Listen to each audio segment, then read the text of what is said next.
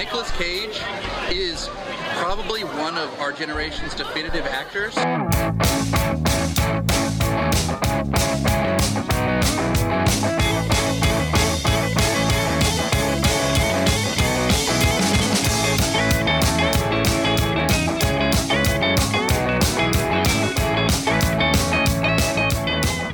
Hello and welcome to Cage Fighting. It's your main man Andy Gillard here. Hope everyone's doing well in the world right now. Hi everybody, Matt Guy here. Hope everybody is fandabidozy. What do you expect me to say after saying that? Fandabidozy. I mean, there's always something a bit weird about them too, to be honest. There's that, even as a kid watching the Crankies, it freaked me out, and I don't know why. Well, it's a grown man and his wife pretending to be a small child. That is inherently a weird thing. They're very... Apparently there's a lot of stories about them on the circuit. Yeah, they're like swingers and stuff, are they? Yeah, I've heard comedians intimate of horrendous shit that they've done, but never actually gone all the way and told the stories, unfortunately. Well, Andy, I understand that you've got previous, because we spoke only on Sunday night about you also hating AC/DC for the fact that one of their members dresses like a child or a schoolboy. It's weird, isn't it? Because it's pedo bait, I think. The name of the next AC/DC album. Pedo bait.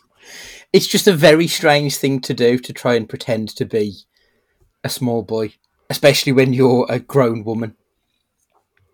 Very bizarre. Yeah, that's the Crankies for our American listeners. Look them up.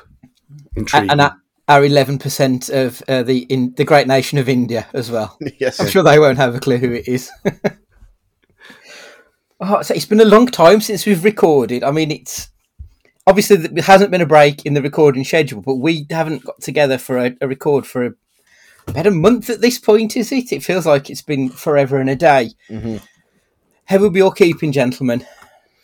Yeah, we stocked on the back catalogue to have a little bit of a hiatus, but it's good to be back in the saddle.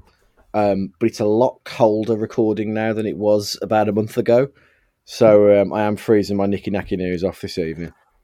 It was interesting when I was listening to, I think it was Vengeance episode, and we all started off complaining about how hot it is, and because we'd sort of recorded everything early doors, by the time it came out, it's fucking freezing.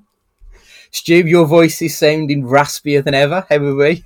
Yeah, it's the remnants of the super cold that got hold of people, and then a certain game down the road that kind of lost my voice at yet again. So other than that, it's toddling along, I suppose.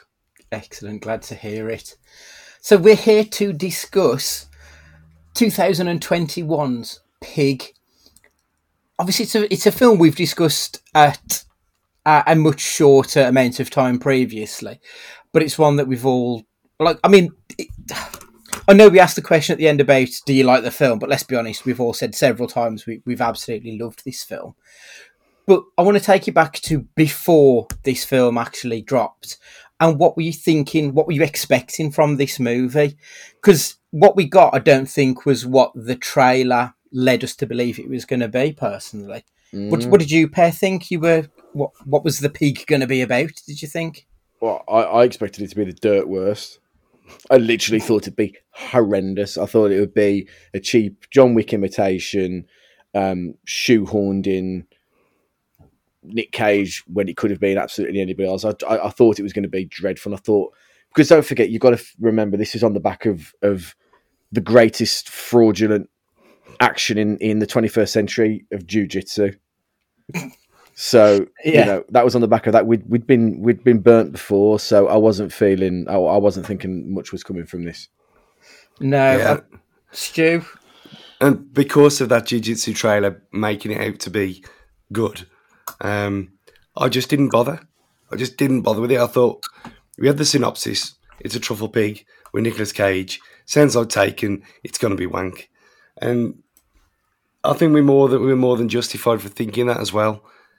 When you look at the cast and there's no one in there at the time that we really knew. Obviously, Mr. Nell's been on taking the piss out of me in the time since.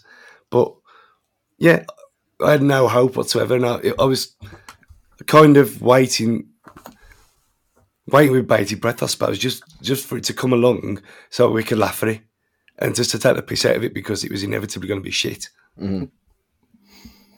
You are right. I mean, the trailer did have a man who lost his pig, and then there was clips from a fight scene, so it was trying to get that John Wick audience. And like you say, because of jiu-jitsu, we know that fight films probably aren't Nick Cage's forte anymore. So yeah, it was quite a lot of apprehension.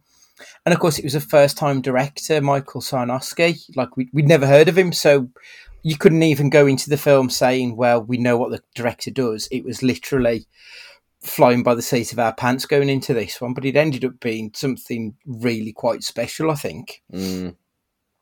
So IMDb describes this film as a truffle hunter who lives alone in the Oregonian wilderness, must return to his past in Portland in search of his beloved foraging pig after she is kidnapped. I'm looking for a truffle pig. Someone stole her. I don't understand. Tell him who you are. You made the right choice being out there in the woods. There's nothing here for you anymore. There's really nothing here for most of us. Buy yourself a new pig.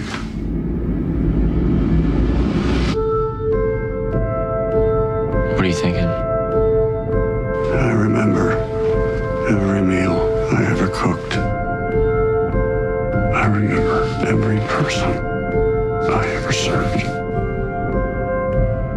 You live your life for them, and they don't even see you. You don't even see yourself.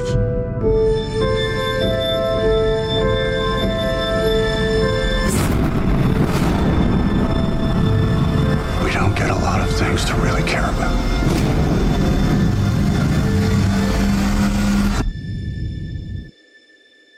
Who has my pig?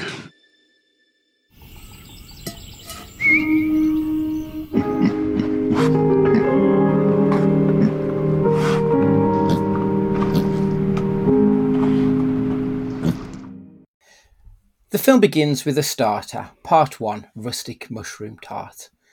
Rob, played by Nicolas Cage, is hunting truffles with his trusty pig by his side. Alone in the woods, Rob makes the eponymous rustic mushroom tart from scratch, sat surveying his world, eating his food, and happy that he has his work buddy with him. It's a simple life, and he's seemingly satisfied. The silence of the woods is broken when some dipshit city kid rolls up in his sports car, blasting out classical music. Amir is here to buy Rob's truffles. It also appears that Amir is his only lifeline. He talks to Rob about getting him a heated shower or a phone, as he doesn't want to be the one to do this drive and find him dead one week. Rob puts a tape into his tape player. A soft woman's voice laughs and talks. Pained, Rob takes the tape out and sits in silence once again.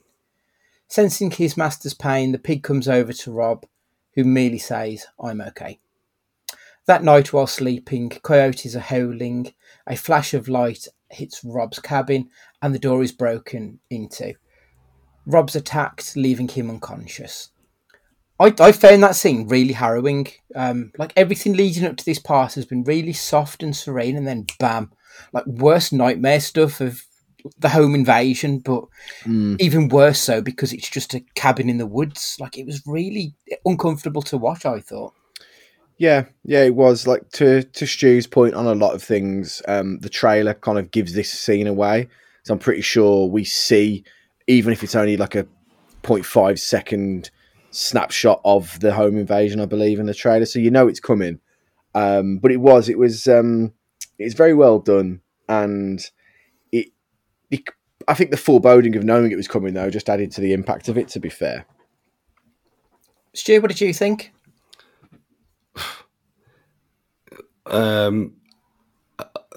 Look, even thinking about it, and I've watched it 3 times now, lost for words because it was so unexpected. And I know we all know that his pig gets stolen. That's the whole point of the film. So we know this is going to happen to him. But I think it's how the camera movement as well, how he kind of that little flip when he gets knocked to the floor. And you think, well, this is a bloke who looks quite tramp-like, who's obviously either completely down on his luck or he just can't be arsed with life anymore. And he's pretty helpless and pathetic at this point. And to see someone like that be attacked and then what is obviously his only friend taken from him, it's incredibly well done. Yeah. When Rob awakes, his pig has been taken. Beaten and bloodied, Rob makes his way to the nearest diner. He asks to speak to Marge. He's told that Marge died 10 years ago, indicating how long it's been since Rob has been living his hermit lifestyle. Rob went to this diner so that he could call Amir to help him. Amir turns up, tells Rob that this isn't really his problem, but Rob reminds him that if he wants truffles, he will help Rob get her back. I'd love the scene in the car when Amir decides that he's actually going to help him. And Amir's listening to that CD, which keeps coming back like a few times throughout. And it seems to be someone who is teaching people how to understand classical music. I think it really describes who Amir is quite well. Like, he's a schmuck. He doesn't know what he's doing. And that everything is sort of for show. So you can hear that he's listening to classical music, but you don't necessarily know that he knows fuck all about classical music. It's just that he wants people to think that he's something that he's not. He's presenting himself in a certain way. I thought it was a really clever way of showing that without just outright telling us that he's a dickhead. Yeah. Go on, Stu, sorry. I'll say, and I mean, they've already showed it with the car that he's driving. I mean, who drives a car like that into the middle of the woods? Unless you're a total bellend. That is true, yeah. There were two bits like so far that I picked up on. I mean, on the first watch on this was first they did a really good job of like just subtly dropping in like how much of a hermit like he really is, like that she's been dead for 10 years kind of thing. Just little things that they did just to highlight how out of sync he's been with the whole of the rest of Western society. They did really, really well. When it comes to the classical music stuff in the car, it wasn't until later on I realised this, but it was just another one of the attributes of the father and the son theme that kind of rolls through it, because obviously his dad later on in the film is you can hear him listening to classical music, and he obviously wants to emulate his father's success but be his own man at the same time, and he obviously struggles with that throughout the movie. So I think it was really interesting to see him like have this kind of like these motivational things and these how to be a better man, and he obviously attributes that to classical music and those little things that like the little touches that make this film. Yeah. Amir takes Rob to another truffle hunter to ask about the pig. This other hunter knows who may have taken the pig, a couple of drugged out meth heads. They admit to taking her but have no info on where they can find her. Amir and Rob head into Portland, where Rob is going to visit Edgar, someone whom Amir seems to revere but without letting on to the audience who he actually is until a little bit later. Edgar bats Rob off, telling him that he doesn't matter anymore, that his name has no value. Edgar asks Amir, do you even know his real name? In anger, Rob goes to an underground restaurant workers fight club. Like, it sounds fucking ridiculous, but the way that it ties it all into the film, because it's so important, and it feeds into this part about Edgar saying that you have no relevance anymore, that your name doesn't matter. So when Rob goes into this fight club, he writes onto the wall, scrawling his name, Robin Feld, and all of the staff there, all of the restaurant workers who were there for this fight club, they all lay their money onto the ground. They want to be the highest bidder. They want to show that Robin Feld still matters, that his name still rings true. And it's such a unique way of showing us that this hobo-looking dude is actually one of the most important people in this world that he's chosen to no longer live in. I thought it was a really unique and interesting way of showing that. Yeah, I disagree. This is my bad, but I'll have something else by the time we get to this. The Fight Club scene for me was so easily could have lost me, and it would have meant I needed work to get back into the film after this, because I like art and I don't mind a bit of arty-farty nonsense, but this was a little bit verging on the. This feels like a bit indulgent for what was going on. I understand you don't have to give people the answers all the time, but this just felt a little bit like this felt more Mandy than it did Colour Out of Space. Put it that way. And it was a bit. I just felt it was a little bit too pretentious. This bit of it. Ironically, the way that David Neller described the director's vision of it, which we'll probably get onto later, would have probably been better. Okay. I mean, it's not. I mean, working in that kind of, obviously not truffles and stuff, but working with kitchen people are tapped in the head, and for something like this to be set up would not surprise me in the slightest, because they're weird. And you do get that kind of thing as well, where like we've got a guy who's been retired for, let's say, probably the best part of 10 years now. And you only have to mention his name, and people know who he is still. And he was one of the managers. He was never pub manager or anything like that. He just worked there, and he was one of these people that he's from Dundee, John, drinks in the Hogshead now. But he's got that kind of that aura about him. So this could really click with me. I thought, well, yeah, I could easily imagine and off the books Weatherspoon's Fight Club being a thing. Incredible. Yeah, I think that is definitely going to be happening, to be honest. So Robin shows Edgar that his name very much still has a value to it. And after proving his worth to Edgar, Robin gets handed a piece of paper telling him to go to Finway's. Amir takes Rob back to his house, where he sleeps off the beating that he has taken. The second course begins, part 2, Mom's French toast and deconstructed scallops. Rob wakes to Amir cooking him breakfast. I say cooking, he's burning him breakfast. Amir opens up to Rob, telling him about his parents, how they would do a date night, which always ended with them arguing, with his mum always ended up being quote-unquote mopey. Except for one time, they came back and they were so happy. They talked about that meal for years, even after the chef, this huge chef, just upped and disappeared. And that chef was Robin Feld. Amir explains that his mum took her own life. She was always sad. His dad was the tough one. Robin says we don't have to care. People first came out here 10,000 years ago. We would have been under 400 feet of water. Every 200 years we get an earthquake right along the coast. One's coming up. When the shockwave hits, most of the city will flatten. Every bridge will fall into the Willamette. So there's nowhere to go, even if we could. Anyone who survives that is just waiting. 5 minutes later, they'll look up and they'll see a wave 10 stories high. And then all this, everyone, it's all going to be at the bottom of the ocean once again.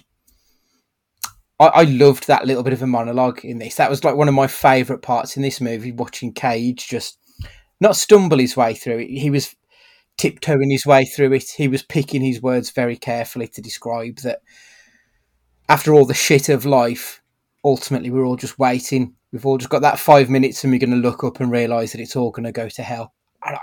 Like, it was kind of devastatingly beautiful. I thought it was excellent. Yeah, they're at the point of this where he's not quite giving life lessons to Amir yet, but they're building their relationship very, very slowly. But then you think he's going to take a massive step back at this point, because like he's obviously just saying, I don't care about your relationship with your mum and dad. I don't care about their relationship. It's all going to shit anyway. So, don't fret it.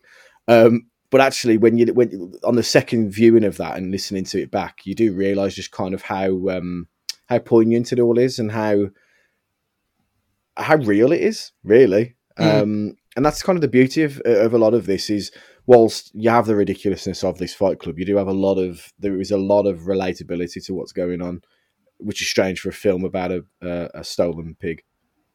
Yeah, absolutely. Rob and Amir go to Finway's. We see our boy David Nell playing Finway. Rob asks about the pig. Finway looks confused until Rob looks up.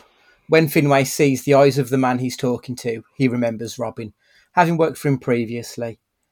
Rob asks what he's doing here cooking this when his dream was to open a British pub where his signature dish was going to be liver Scotch eggs with a honey curry mustard. So British. Stu, when's that? Is that on the winter menu at Weatherspoons, or is that is that at the spring? I mean, my granddad used to eat liver. It's like it's proper war food because you've got no choice. And I don't understand how anyone can. No, it is rancid, isn't it?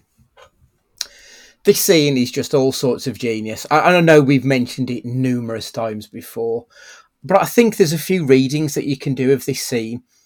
So, on a base level, obviously, Robin is tearing Finway a new arsehole for not following his dreams and becoming a lackey to these fancy pricks in Oregon. On a foodie level, much like Finway deconstructs his ingredients, Feld is deconstructing Finway, tearing away strips of the facade that he's put on. And on a filmic level, Robin Feld is opening up the mystery of the mask of Nick Cage, almost.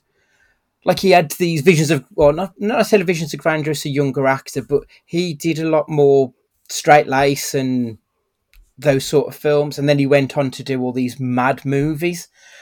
So I think that there are several layers to that back and forth between Finway and Feld. I think it was really well done. And no matter where you come at it with this film, I think that you can take something out of that. It was really, really excellent. Definitely. I mean, for me, it is always about the visual for me. So it's the emotions and the reactions to everything that's going on in that scene from all parties involved that really hooked me.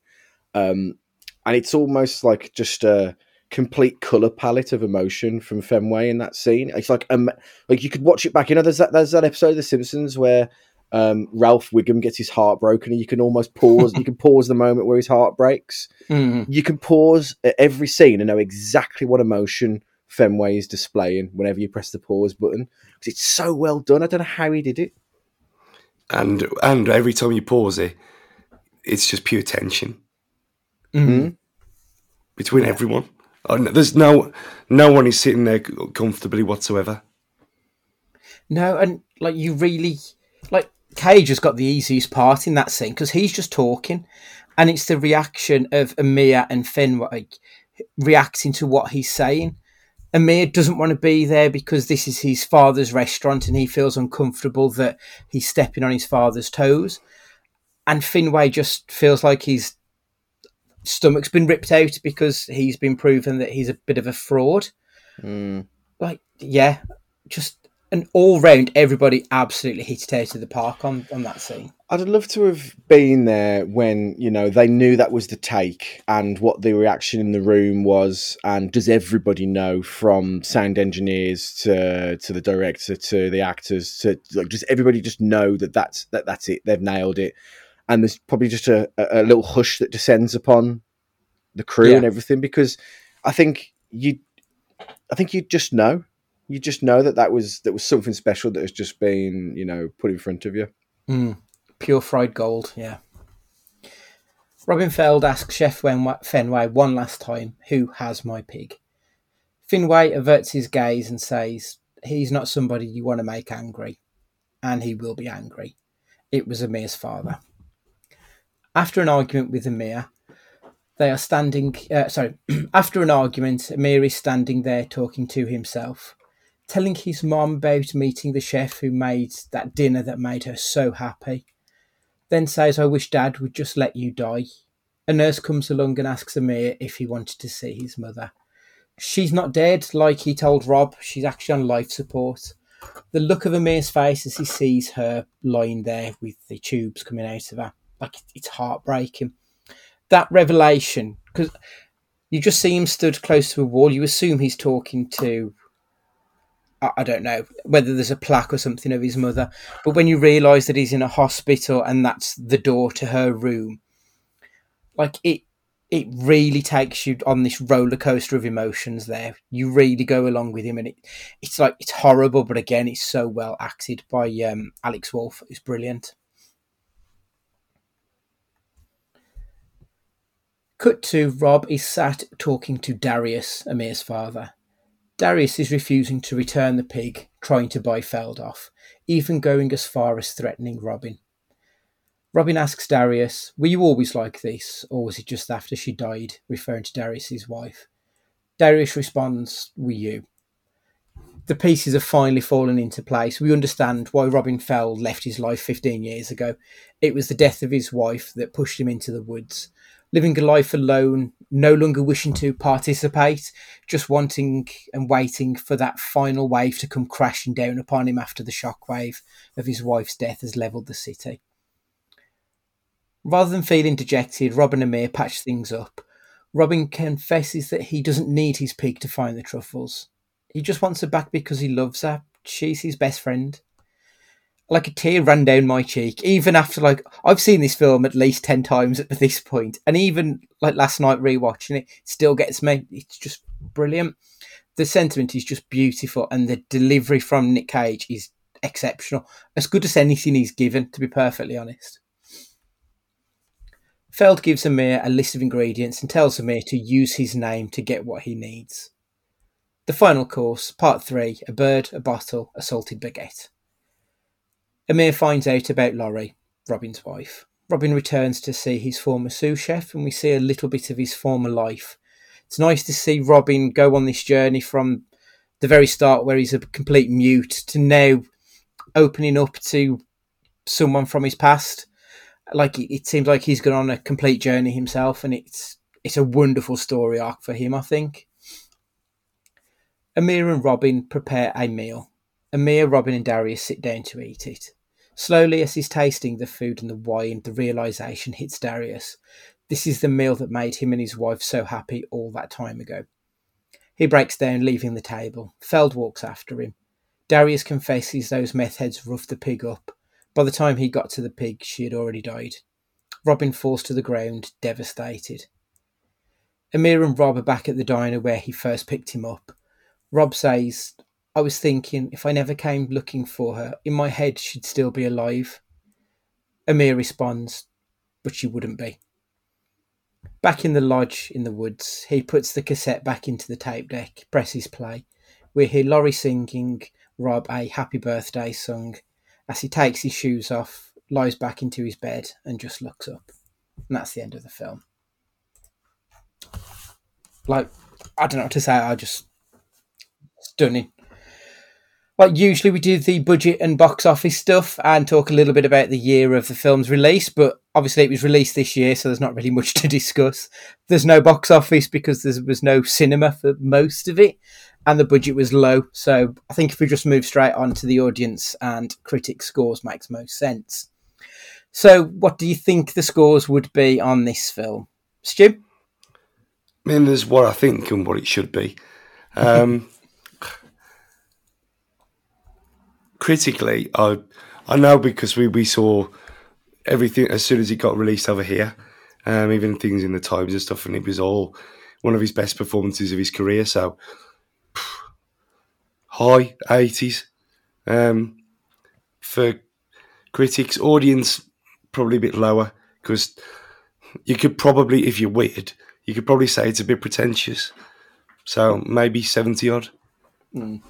Matt, what do you think? Spot on with Stu, yeah. 85 for the critics, 75 for the audience, because it won't be everybody's cup of tea, and there'll be some people that are annoyed that it's not Taken and it's not John Wick, because rightly or wrongly, that's what the trailer sold them. So there'll be some people that wouldn't have been happy with it, and then went on the internet to voice their displeasure.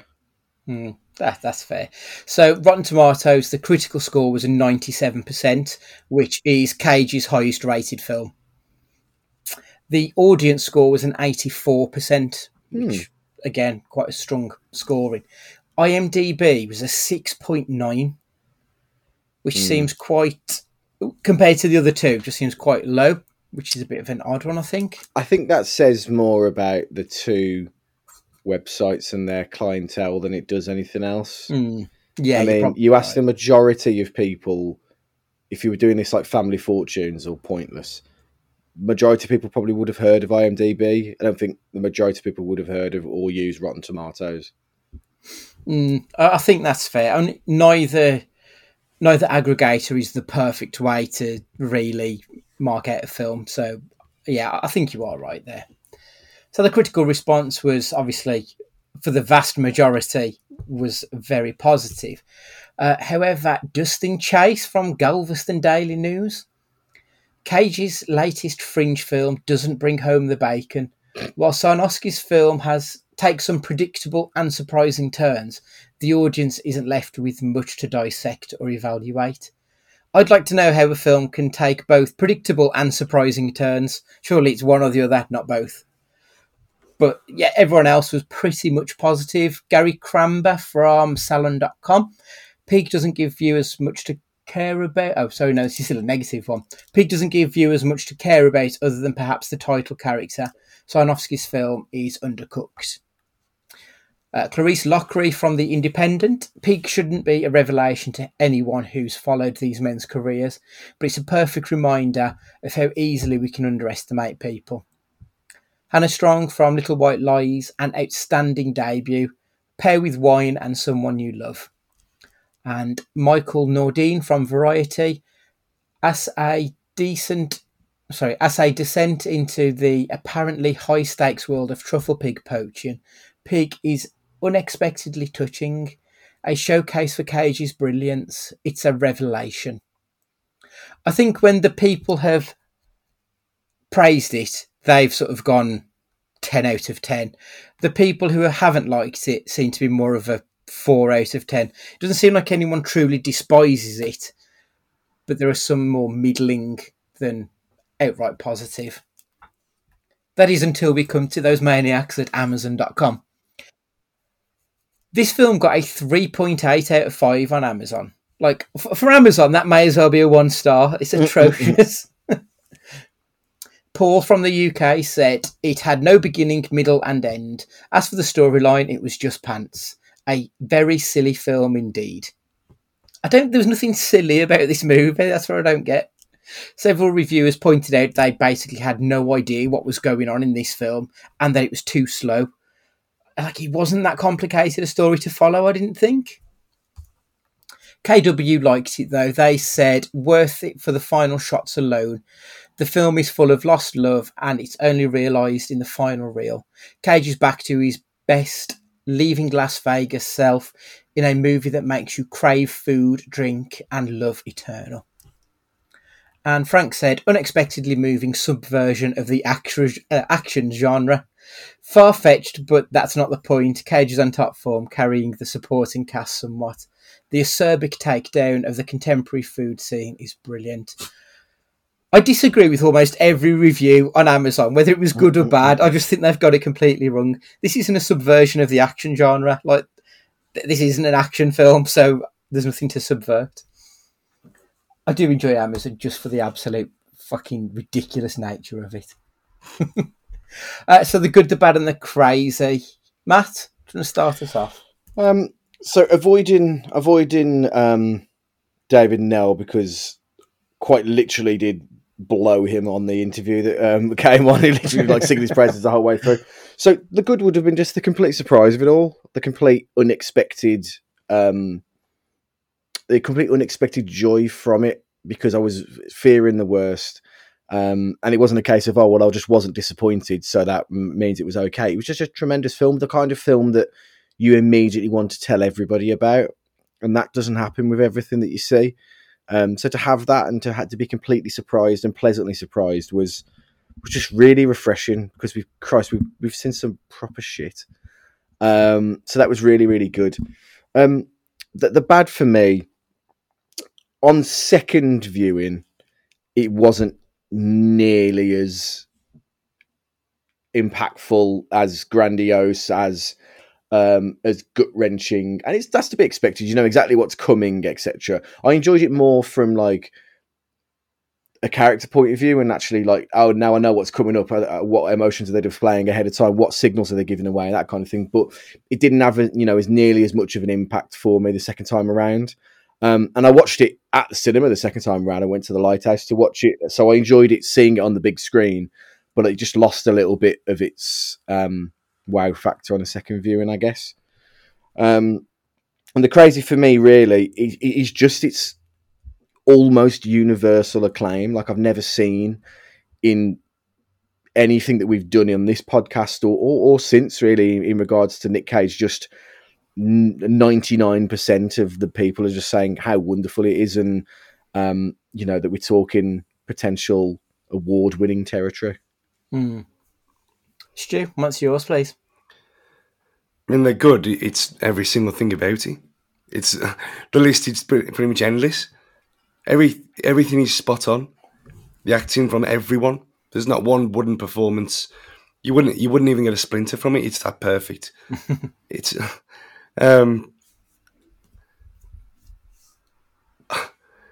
so the only bad thing about it is no one believes you when you say it's a good film. Because you try to explain it. You say the premise and then, well, that sounds stupid. And then you say, oh, it's Nicolas Cage, and everyone thinks, oh, he's doing all his madness. Well, no, he's actually giving the best performance of his entire career. Spoilers for everybody. When you need to give it a chance, and no one will because of how weird it is, and how it's too hard to explain. It's too, well, like Amazon.com reviews, it's too slow, I suppose, and it's not going to appeal to everyone, but everyone who does watch it, it seems to appeal to, because everyone who watches it loves it for what it is. And it's an incredible, incredible film. The crazy that we've took the piss with Wig Watch quite a lot on this, and his appearance in this is as out there as anything else he's ever done, and you 100% believe it.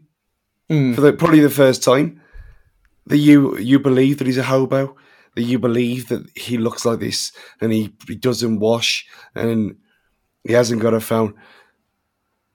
And like what David Nell says about the budget and how tiny it was, for him to get makeup and costume and everything as nailed on perfect as it is in this film, it's just mental. Especially when some of the shit that we've had to watch have got budgets of like 40, 50 million quid, and it looks like it could be done with tin foil. Yeah, it's true. You get the impression that they managed to engender a real sense of family, and that was sort of how David Nell described it. So, like, my good was going to be, because it's so difficult to pick one thing, I was just going to go with the direction of it. But actually, from the way David Nell described it, it was a case of they were all very much involved. So it wasn't just Sarnowski, it was Nicolas Cage was involved, and Alex Wolff was involved, and like, everybody was a team on it. And I think that shows on screen. They worked together to make something. Even though Nicolas Cage obviously is like a superstar and everyone else around him in this film is pretty much a normal person, it doesn't feel like that. It feels like they are all one and the same. And I think that is what shines through in this movie. And I think that really helps it. The direction, for someone who has never directed a feature film before, it was such a light touch, the way that he managed to get the performances. It was almost like incomprehensible how they managed to get that film out of, as you say, what if you try to boil it down to an elevator pitch, sounds ridiculous, and they've managed to get that out of it. I think it's incredible. It shows a real maturity beyond his years. Brilliant. The bad is quite a difficult one because, like, I genuinely adore this film. Like I said before, I've seen this at least 10 times at this point. I went to the cinema to see it as well. I think I've seen this film more than anything else this year. I've watched it that many times.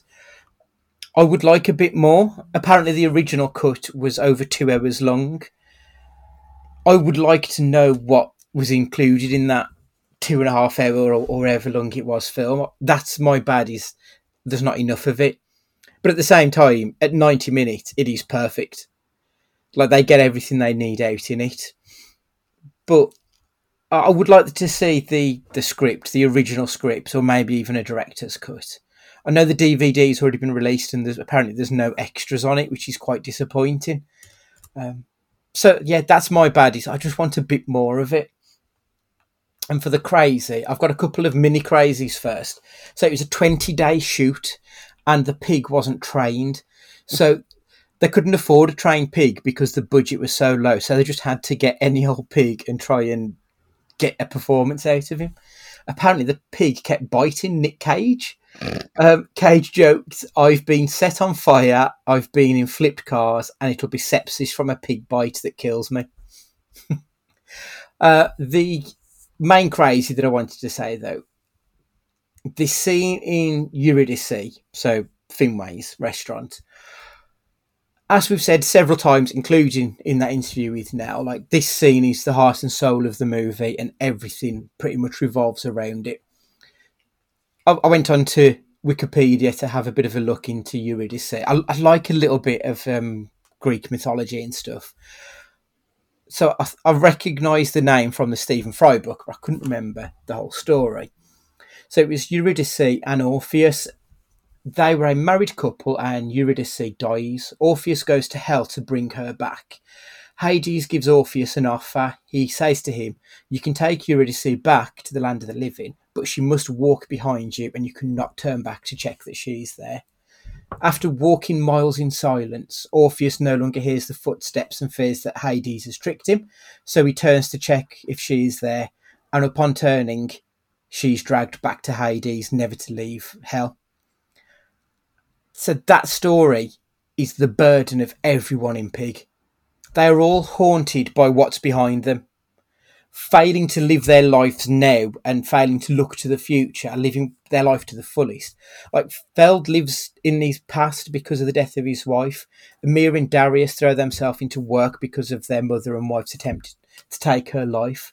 Finway gives up his dream of the British pub and is living a life of fear, cooking meals for idiots.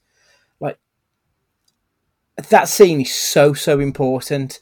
And I think that added context of the Greek mythology on top of it, it's just really fucking clever. I don't know, it's like a little bit pretentious, but I love a bit of pretension, so it's fine. Even at the very end of the film, when Feld says, "If I hadn't gone looking for her, she would have still been alive in my head," he's saying that if I didn't look behind me, I could have been happy. And that's the message of the film. Appreciate what you've got now rather than what you had and maybe no longer do have. So, I mean, the next two questions are just pointless, really. Did you enjoy the film? Matt, did you enjoy it? Yeah, very, very much so. Very much so. And I again, like I'd echoed before, immediately wanted to tell people to watch it and get ahead of the curve and just enjoy something that you never would expect. So yeah, you could come up with some roundabout way of saying it, but yeah, loved it. Stu? I always come back to the message I put in the group chat after about 20 minutes of watching it. I said, "Is it just me, or is this actually really good?" And that, I'll never forget that. I'll never forget that feeling of we're onto something really special here, out of nowhere. And yeah, of course, it's fucking good. It's superb. It's one of the top 10 best films I've ever seen in my life. It's that good. Yeah, obviously, in a few months' time, we'll be doing our top fives of 2021. And I remember at the start of the year when I watched Promising Young Woman, I thought then, this film's special and this is going to take some shifting to not be my favourite film. And Pig has probably done that this year. Like, there's been a couple of films this year that I think have been really exceptional, and this is absolutely one of them. I do think it is probably my favourite film of the year so far. Obviously, the second question based on this film and this film alone was Cage good? For me, yes, he's good. Stu, good? As good as he's ever been. Matt, good? Yeah, very much so. Very much so. So the company who made this film, obviously, they sent out a tweet the other week where they've done a billboard with for your consideration. So it looks like they're going to be pushing Cage for an Oscar. Is it out of the realms of possibility that Cage could be Oscar nominated for this film? Stu, what do you think? It's if it wasn't him, if it was someone else putting that performance in, I think he'd be nailed on. But because of who he is, how weird he is, what he's been through, and how he's been away for so long, I just can't see. And it'll be a massive shame because he deserves it. See, I go the other way with it. People love a redemption story, and people love a resurrection and a rise from the phoenix. So I can see it happening.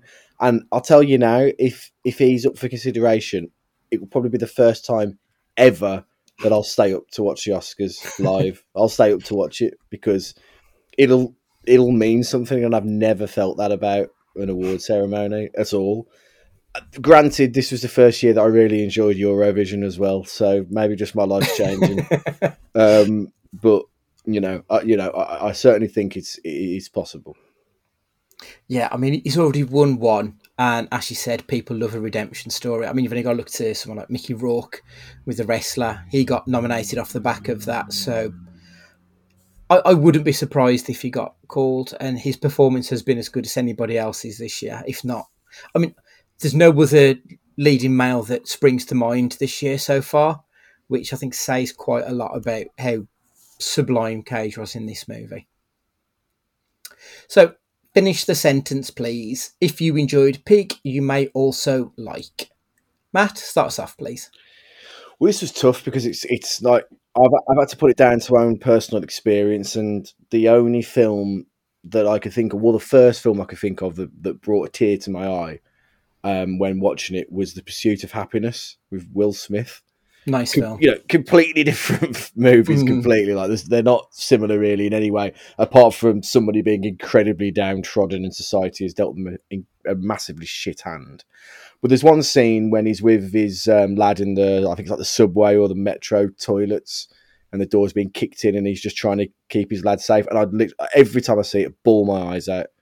And if you like being kicked in the knackers or a punch in the gut, you probably like this as well.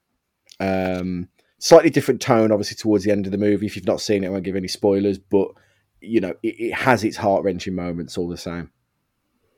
I remember some people were saying that it was a bit too saccharine, but I really loved Pursuit of Happiness. I thought it was one of, I like Will Smith anyway, but I thought it was one of his best dramatic roles. I was really enjoyed it. Stu, what's your choice? I think, obviously I can't say Bay Pig in the City, can I? I haven't got one. There's nothing like this film. It's so unique and weird and strange and superb all by itself. There's nothing like it. Even trying to be clever and trying to link it to something else. I thought about this ever since I saw it for the first time 6 months ago or wherever it was now. There's nothing like it. It's unique. Yeah. My answer was, my first answer was just watch Pig again because it's brilliant. Yeah. But I think there's a good accompaniment to this movie, which is Chef with Jon Favreau. It's very different. It's a comedy. It's about, Jon Favreau plays a chef who has a bit of a breakdown after he gets a couple of negative reviews. He then goes on a journey of self-discovery. He buys himself a food truck and he drives it back from the West Coast to the East Coast, or vice versa. I can't quite remember. But it's just a really nice film. It's quite uplifting. It's quite funny. The only reason I've chosen that is because they're both about food, but I just think it's a nice accompaniment to it rather than the same kind of film. Much like Matt said, it's a different film altogether, but it's a nice pairing. I think would be the best food way to put it. So that's another Nick Cage movie in the record book. If you've seen this one or any other one, get in contact. cagefightingpod@gmail.com or on the Twitter @cagefightingpod. Please make sure that you're subscribed so you don't miss any of the episodes. And whilst you're subscribing, please leave us a review. Tell us what you like or even what you don't like, or just leave a film review and we can read it out. Finally, thanks just for giving us your time. We tell you every time, but we do love the fact that you listen. We're eternally grateful for it. So for this week, Matt, would you like to say goodbye? Take it easy, everybody. Look after yourselves. Stu, would you like to say goodbye? Remember, you should use stale bread for French toast. It's goodbye from me, and remember, be excellent to each other.